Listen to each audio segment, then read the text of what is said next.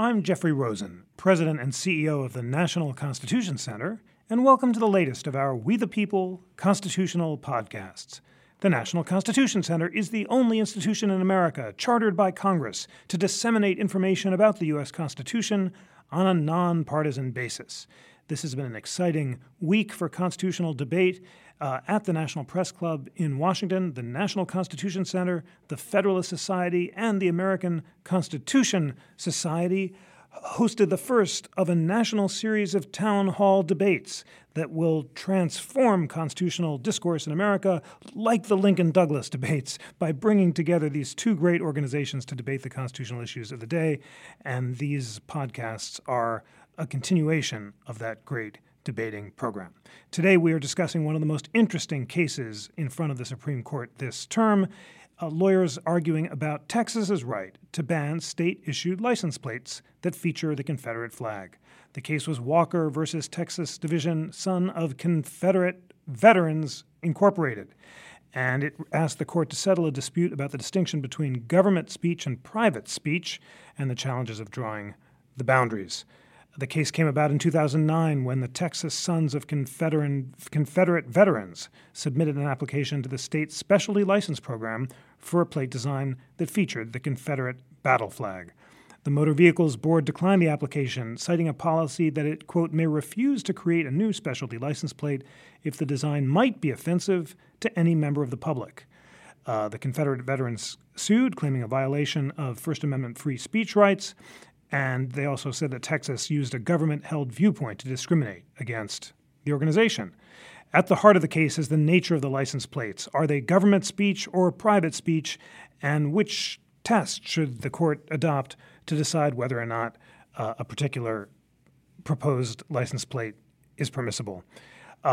Joining us to discuss this fascinating case, this is the first license plate case to appear before the court in 38 years, are two of the country's leading experts, friends of the National Constitution Center.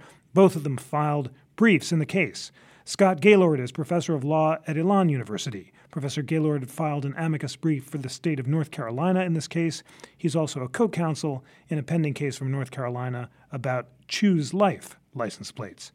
Ilya Shapiro is a senior fellow in constitutional studies at the Cato Institute, editor-in-chief of the Cato Supreme Court Review. Ilya co-wrote a brief in the Walker case with P.J. O'Rourke and Nat Hentoff. Welcome, gentlemen. And Scott, I'll start with you. Can you take us through the case's origins, starting with the 1977 decision in Woolley and Maynard about New Hampshire's Live Free or Die license plate, and then explain what the central legal issue is in this case about whether this is government speech or private speech? Sure, be happy to. The Texas Live Free or Die case coming out of New Hampshire, as you mentioned, back in 1977, dealt with compelled speech. So the Maynards were Jehovah's Witnesses who did not want to carry the state's ideological message on their plate.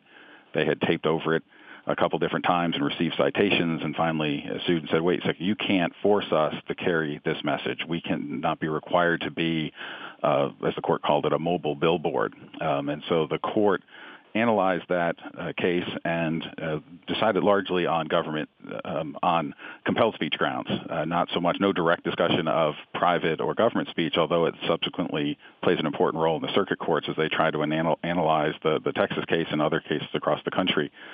In terms of specialty license plates, really start getting going in the early 2000s, and you start seeing cases across the country come up. Most of those centered, or at least a large number, on Choose Life license plates, but other ones as well. The Fourth Circuit had a Confederate flag case as well for Sons of Confederate Veterans back in early 2000, and then heard Choose Life plates. And the circuits ended up being extremely split early on. We have a variety of different ways. One Fifth Circuit kicked out a case based on the Tax Injunction Act. The 11th Circuit dismissed a case for lack of standing. But when those cases, courts that got to the merits, they reached a variety of different conclusions. So you had some circuits adopting a reasonable observer test, consistent, if you will, with what we see in the endorsement test area under the Establishment Clause, and that'd be the 7th and 8th Circuits. And the 5th Circuit in the Texas case, actually, the majority adopted the reasonable observer test. Other circuits like the 4th and 9th Circuit adopted a multi-factor test, a 4-factor test. They said you have to look at and apply these factors and determine whether it is private or government speech. And then the Sixth Circuit adopted what it called a control test based on the Supreme Court's decision in Johans, which was a beef it's what's for dinner case. And in that case, the court articulated the government speech doctrine to some extent, dealing with the effective control that the government had over the message in the ads. Subsequent to that, we had Summum, the Ten Commandments Monument in Pleasant Grove City, Utah, and for the first time, the court unanimously approved the government speech doctrine. In the wake of both Summum and Johans, the Supreme Court cases, the Fifth and Fourth Circuits both basically said, but even though the court decided those cases, they never really articulated a clear standard. And so after those cases, we still had this three-way circuit split persisting, and I think that's what led the court to ultimately say, wait, we got to take a look at this. We need to see and figure out what's going on with government speech and maybe give a little more clarity to that, since the lower courts are in not disarray, but having confusion as to what the proper standard is. Thanks very much for that introduction. Ilya, before the court, the justices didn't seem too focused on the precise nature of the test, but were focused on whether it's public or private speech. And in your quite hysterical brief for the Cato Institute, you and P.J. O'Rourke, well, first of all, have continued your excellent tradition of hysterical briefs, including footnotes suggesting that you could include all sorts of offensive stereotypes about the justices themselves, but you chose not to do that because you thought it wouldn't be effective for winning your case.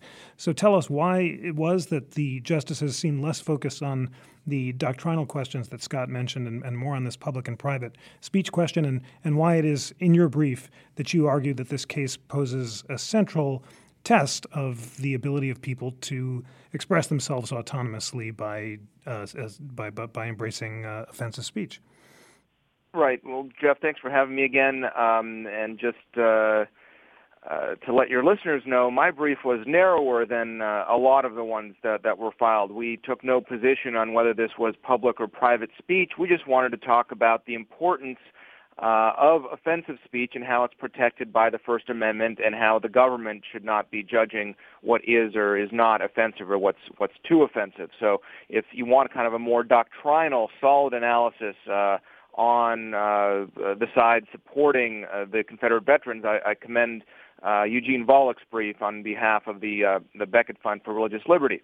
But what we were trying to say is that offensive speech is protected by the First Amendment. It's not in one of those categories like fighting words or child pornography that is not protected by the First Amendment. And so just merely because something offensive is not reason for the government to ban it. And this came up in the context of, well, is this really the government banning certain kinds of speech, or is it the government controlling what kind of speech it itself speaks? And I think that is really set off in the argument by comments made by Justices Breyer and Chief Justice Roberts, respectively, when Justice Breyer said, now hold on, this isn't a circumstance where Texas is preventing you from putting up a bumper sticker or even painting your car with the Confederate flag, like the General Lee, say, of Dukes of Hazzard's fame.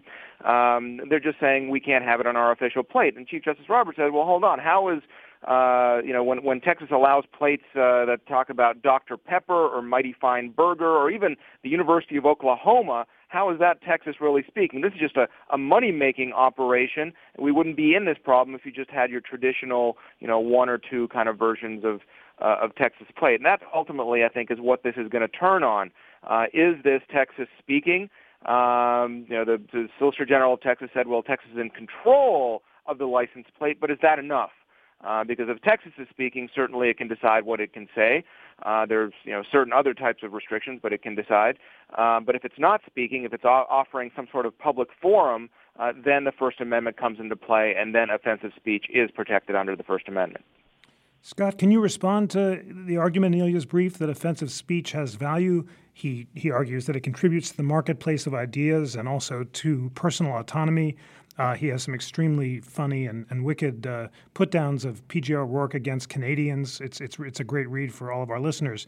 But the court has in the past recognized the value of offensive speech, and yet at the oral argument, the justices also seemed concerned that it could go too far and states might have to accept license plates with swastikas on them, for example, or racial epithets. So how might the court balance the value of offensive speech against their fears of the slippery slope? I think it'll be interesting to see what the court does. I mean, agree with Ilya. Obviously, the First Amendment provides protection and broad protection from things like F the draft on a jacket worn in the hallways of a courtroom. Some people find that offensive. People can find all sorts of things offensive, and that by itself is not, at least in certain fora and certain locations, not sufficient. The question here is what is, as Ilya mentions, is what is the nature of the license plate? Has the government opened that up and created a forum for private speech, as the Sons of Confederate Veterans argue, or is it really just the government speech? Because that same jacket worn in the hallways, you start walking into the courtroom, that could get you in a little bit of trouble. So you have to be careful in terms of where you're expressing it and how you do it. And as Ilya mentioned, I mean, Justice Breyer was sort of interesting. He sort of wanted to say, let's strip away all these factors and theories, and let's just look and see what the impact on speech is. And so he wanted to get down to the sort of bare bones and what's going to restrict speech more, the Texas's argument or the Sons of Confederate Veterans argument. And ultimately, you know, he seemed to think, well, private expression is hurt by Texas's argument, but he says not a lot. I mean, you get to say what you want through a bumper sticker or through a license plate frame or window decal. You can paint the entire vehicle and do other things. So maybe it's not a big deal, you know, in that sense, not limiting the ability to get those messages out. And even Justice Kennedy sort of joined in with that at one point, saying to the counsel for SCV, so in a way, your argument, quote unquote, curtails speech. If you prevail, you're going to prevent a lot of Texans from saying things that they want to say through the plate. So it's on the minds of the justices, and we'll have to see. Certainly offensive speech can be protected, but the government may not be required to carry that speech. As Justice Sotomayor said, it's sort of a, if you will, a reverse Woolley problem. Remember, under Woolley v. Maynard, the government couldn't force the Maynards to carry the government's message, live free or die. And Justice Sotomayor entertained the idea, well, wait a second, isn't this sort of the reverse? Why can the Sons of Confederate Veterans force the state of Texas to carry a message that it doesn't want to carry forward? So it'll be interesting to see if that resonates with some of the other justices and how they decide that. Ilya, well, first of all, I want you to share with us some of your favorite moments from your brief because it's so entertaining, and then to answer the question of where to draw the line. To the degree that the justices were concerned about a ruling that could allow swastikas and racial slurs, is there a way to draw a line that bars types of statements that might provoke violence? Should the test be in incitement? Where exactly would you draw the line? Sure. Well, first of all, this is the second of what I hope we'll get a chance to make a trilogy of so-called funny briefs. Last year we defended false speech in the context of an Ohio law that criminalized so-called false speech against political candidates. That law has since been struck down on remand. Now we're defending offensive speech, and I hope sometime in the future we'll get to defend stupid speech. I think that would complete the trilogy. But we start off by pointing out that it's Texas is showing some chutzpah here, because while it's saying that this Confederate flag, just the flag, is offensive, too offensive to allow on license plates, it has an official state Confederate History Month. It has a Confederate Heroes Day. It maintains monuments commemorating the Confederates lost in the Civil War, the War of Northern Aggression. However, the Lone Star State wants to cut it. And here it delegates to the DMV of all state agencies the power to determine what is and isn't offensive. I guess it's delegated to that agency because the DMV has special expertise in offending people itself. But the problem is it seems to be pursuing its mission in a half-hearted way. Think of there are over 400 specialty license plates that Texas has, and most of them, I'm sure, offends at least somebody. The Boy Scouts plate could ruffle the feathers of those who consider the Scouts an anti-gay menace. Or what about the plates that are talking about Desert Storm or fight terrorism? If you're a pacifist, that might be problematic. Or if you're an Al-Qaeda supporter, for that matter. What about Dr. Pepper or Mighty Fine Burger? I'm sure Michael Bloomberg and the nanny staters are offended by that. Native Americans or true Native Texans, the Apache, the Comanche. What would they think of a good old boy driving around with a Native Texan plate on his pickup truck? Or PETA might have a beef, or at least a soy beef, with the Texas Trophy Hunters Association plate. I mean, we could go on, and some of these are ridiculous, and some of these are quite literally offending somebody, which is the only standard that's there. So it seems like by providing this forum that, let's be honest, is there as a money-making venture for Texas, and lots of states have this. I, in fact, paid a little bit of money, I think it was $30, to have the Gadsden flag, what some people know as the Tea Party flag, say the snake on a yellow backdrop that says "Don't tread on me." That's my plate on my Virginia cars. These states that are operating these money-making ventures, there are some limits on the state authority to be able to reject plates. For example, the hypothetical came up, I think, from Justice Kagan. Well, what about a vote Republican plate, and then you don't allow a vote Democratic plate? Now, there's no evidence here that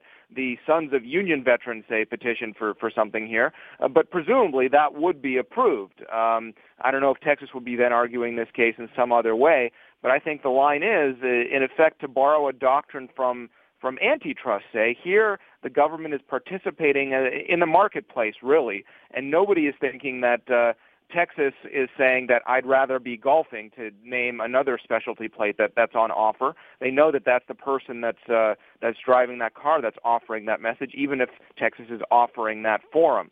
So I think there's a line to be drawn somehow that Texas is effectively offering an all-comers policy, and it's not like this is a limited resource like a geographically bound park, like was the case in one of the previous cases, the Summum case, where there's only a certain amount of land for monuments to put up, and if everybody was allowed to put up a monument, then the whole park would be just monuments. Here, there's essentially an infinite supply of these license plates, and Texas is saying you can create your own. Well, the standard has to be that Texas can only ban things if it's create your own that aren't protected by the First Amendment.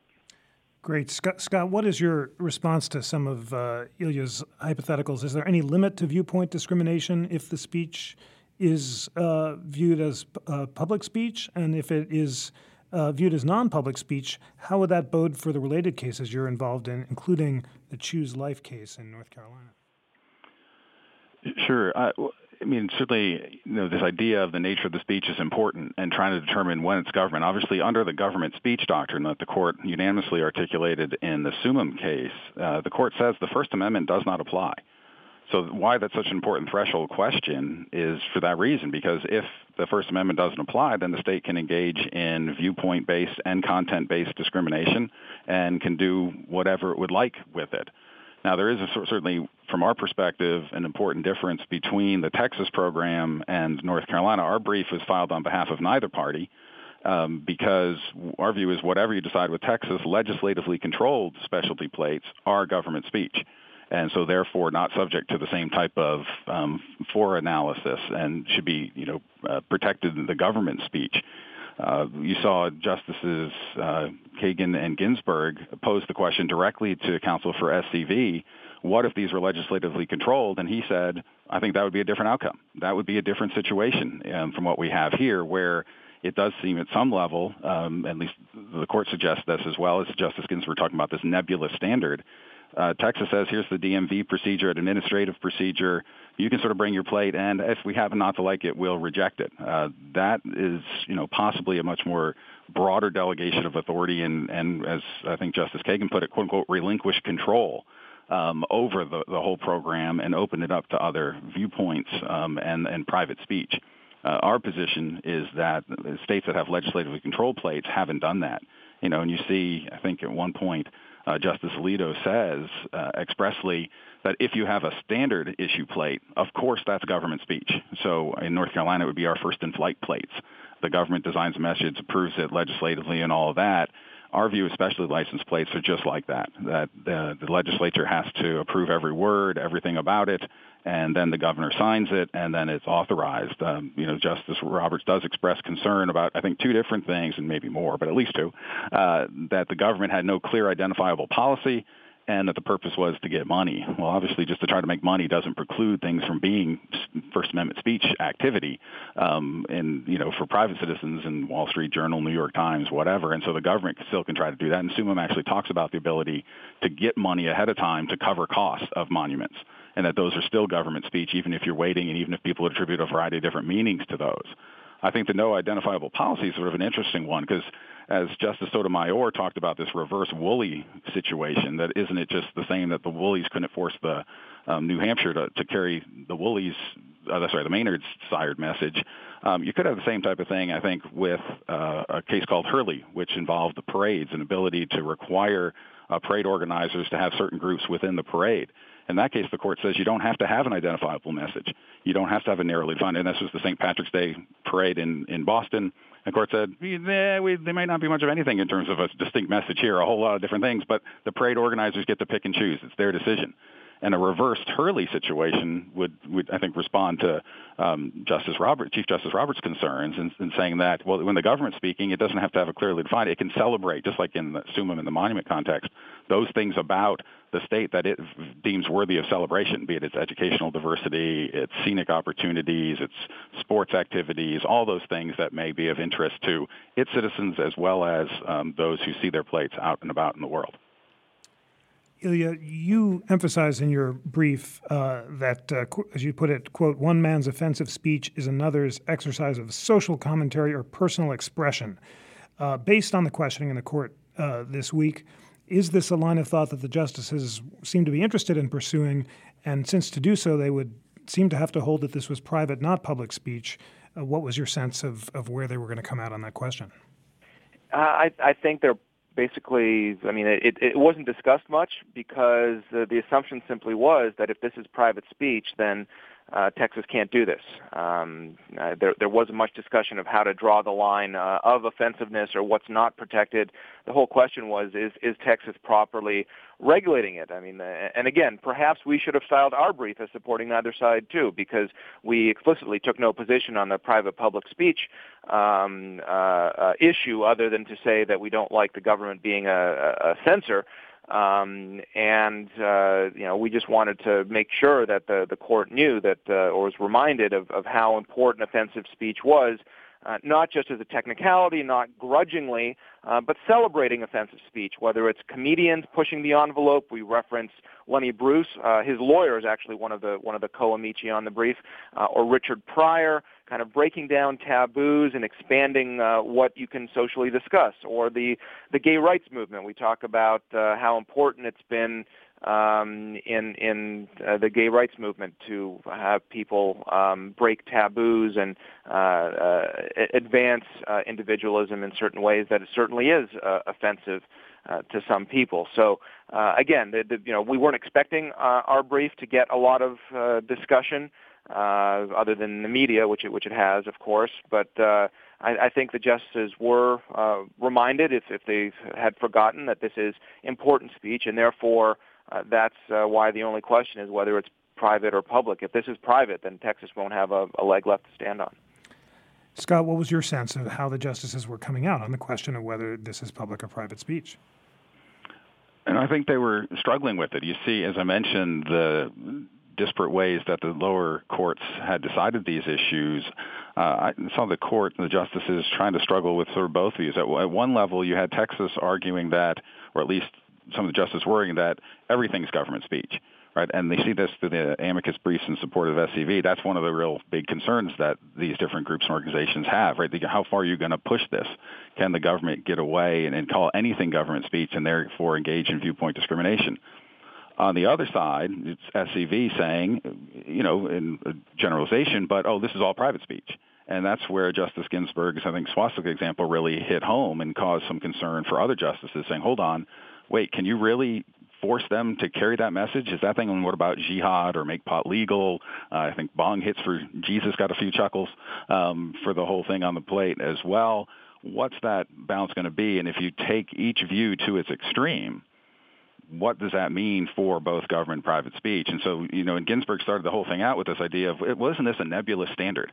And talking about offensiveness as a standard, which I think, relates directly to Ilya's concerns. And a lot of those questions, and some difficult ones about vote Republican or other things, or even Alito's billboard example, seem to be directed at this sort of amorphous, nebulous standard that Texas had given to an administrative agency.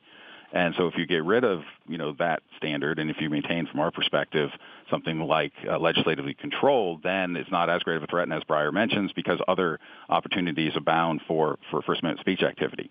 Just like in sort of Russ v. Sullivan funding case, but viewed as related to government speech as well, the doctors who participate in Title X programs are still free to engage in all sorts of expressive activity, just not within the confines of the program itself. So too here for the plates. On the plates themselves, you may not be able to if it's legislatively controlled, but you can do a variety of other expressive activity, and it can be as offensive as you want to. Speaking of Justice Ginsburg's hypotheticals, perhaps the funniest moment in the argument is when Justice Ginsburg said, suppose someone says, I want to have jihad on my license plate, and Mr. George, the lawyer, said vegan, and Justice Ginsburg said jihad. I was trying to imagine exactly how she pronounced it from the transcript. But you say jihad, I say vegan. Ilya, is there any limit? I mean, should people be able to put swastikas on license plates? Well, the only limits are fighting words or incitement. So you can only put swastikas on your license plate if you can march through a predominantly Jewish neighborhood as a group of neo-Nazis waving the Nazi flag, which you can. The Supreme Court has said. I think this is probably the same sort of thing. I think the marketplace would correct for that. People probably shun that vehicle and things like that. I don't think it's really going to be a large problem. I think 9 states currently allow the Confederate flag on their specialty plates. We haven't heard of mass riots breaking out because of that. So it would have to be some sort of standard like that. And there is a difference between offensiveness and obscenity, which still in theory is prohibited, although nobody knows it. I guess you have to know it when you see it, but there's a difference between this little Confederate flag and, say, a photo of a slave master raping a slave or something like this, very graphic. And I think there would be time, place, and manner regulations that could be applied in that context as well. And I should add, by the way, to give, you can call it silly or not, but the first in flight, that's the standard license plate of North Carolina, that must be terrifying to people who are afraid of flying. Terrifying indeed. Scott, I'd asked about the Choose Life case in North Carolina that you're involved with. Tell us about that case and how the ruling in this license plate case might have implications for it.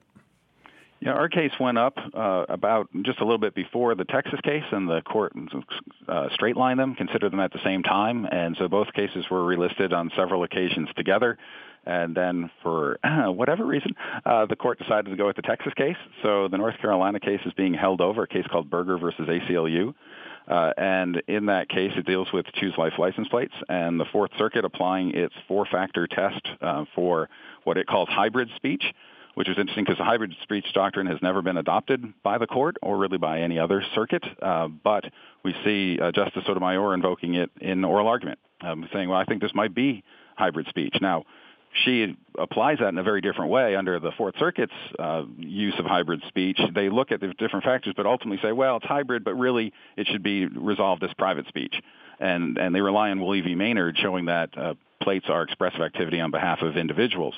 Justice Sotomayor really has a different take, as he considers that reverse Woolley situation and says, well, hold on, if it's both parties speaking, then you can't force the government to carry your private message either. So she's invoking the same terminology but applying it in a very different way. Given that our case involves legislatively controlled plates, we'll have to see. It depends how broadly or narrowly the court decides Walker. If a majority of the court rules for Texas, I think North Carolina will automatically win on remand and must. But even if they say that they've created a form through the administrative with this broad amorphous standard, our position is that the court should still recognize that legislatively controlled plates are different, just like SCV's counsel admitted. And I think some of the justices suggested, certainly Justice Scalia, I think, has the view from his questions that both types are government speech, but some of the other justices as well suggest maybe where you have legislatively controlled plates, you have a different analysis and a different standard. So we'll have to see how they rule, and depending how broadly or narrowly, it'll either directly impact or it may not. All right, it's time to analyze the likely outcome. This one was complicated, but Ilya, based on your reading of the oral arguments, which way do you think the court will rule? Gosh, I don't know. I really don't. I wasn't in the courtroom, but I read the transcript, and I'm just not sure. They're going to craft some sort of standard, obviously, that's currently lacking. They're going to break new ground in that sense. they're going to probably try not to have it sweep beyond the unique type of forum, whether it's public or private, that a license plate represents. So it would have, I'm sure, however they write it, an effect on the North Carolina and other license plate cases, but probably not really a First Amendment impact beyond there. And as far as the reverse Woolley scenario goes, I guess that's when you put the fur on the inside of the jacket, which is an entertaining visual to consider. Excellent. Nicely done. Scott, based on your reading of the oral argument, which way do you think the court will rule? I agree with Ilya. It's just really hard to tell. It started out, obviously, you got some immediately difficult questions from Justice Alito and others for counsel for Texas, and it looked like it was a tough day for Texas. But then as soon as the counsel for the SCV stood up, they started getting hammered as well. So, and there's really a mix of sort of concerns. I mean, Breyer was pursuing a line of argument all on his own. Kennedy wanted to talk about the possibility of developing new types of traditional fora, resurrecting, if you will, his concurrence in International Society of Krishna Consciousness versus Lee, where he had postulated this possibility before. So a lot of different, as Chief Justice Roberts with the no identifiable paucity and just all about the money, they really probing in different ways. So once they get, back to the chambers and start really thinking about this in relation to what they said in government speech in Sumim and in Johans, I think it'll be interesting to see. I think Texas's prospects were brighter than I had anticipated, given the nebulous standard here, but that's a distinct possibility, and certainly from our perspective, feel good in terms of the questions about legislatively controlled plates being treated differently and still allowing for First Amendment speech activity through bumper stickers, window decals, et cetera. Great. All right, it's time, gentlemen, for closing arguments. Ilya, what are the stakes in this case? Why is it important? And if the court rules in favor of Texas, what kind of offensive speech might be banned in the future?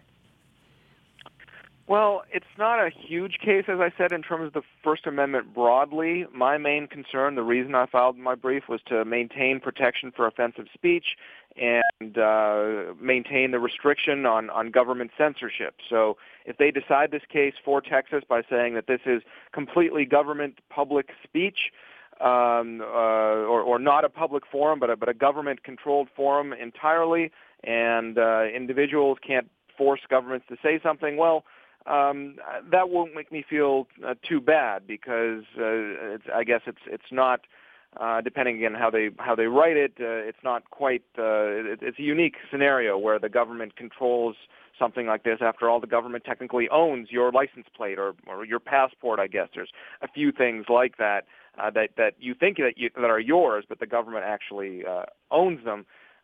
So it probably won't have legs beyond, again, the North Carolina and other license plate scenarios. So in the grand scheme of the First Amendment, again, I stood my ground about the importance of offensive speech, qua offensive speech. I don't think that's going to be threatened by the court. So I'll take the narrow loss on a license plate being tagged as government speech. Thanks so much for that. Scott, your closing thoughts on why this case is important and what the stakes for the First Amendment are. Yeah, as at least suggests, I think it really matters how the court goes about it. So if they pursue a very limited type of forum, Justice Scalia suggested this, and I think Justice Sotomayor expressed some affinity to it, that this is a unique type of expressive fora that's owned by the state, they're manufactured by the state, has the state's name on it, all these different things. To the extent if they can get a majority of the court to coalesce around that idea, then it is relatively narrow and left to sort of a license plate context, new type of fora, not new traditional fora like Kennedy's suggesting, but just a different type of forum, unique in its level of control that the government has over it, and its relatively minimal impact on other expressive activity through bumper stickers and such. But if they do really articulate a broader test for government speech, then I think this case could have much broader implications. I mean, if you think about whether you're in favor of it or against it, the size of government, both federal and state, and the variety of things that it's involved with, and the number of opportunities it has for speech, well, that test then could, I think, have much broader ramifications and could affect things going forward. Now, I think likely the court's going to try to avoid that type of broad ruling, but you have to see how they go about it. And at least only so far, two of the justices really focused on this unique nature of the form and restricting it to that type of form. So the possibilities there is for a broad opinion, although we may just see a more limited one, which will have important First Amendment repercussions. Choose Life plates have been, impacting courts across the country and been a lot of litigation over specialty plates, but it won't have as broad a reach as if the case where the court decides to take a broad statement about the government speech doctrine. Scott Gaylord and Ilya Shapiro, thank you for an illuminating, engaging, and indeed entertaining discussion of one of the most interesting free speech cases of the term. Please join us for the next of our We the People constitutional podcasts. On behalf of the National Constitution Center, I'm Jeffrey Rosen.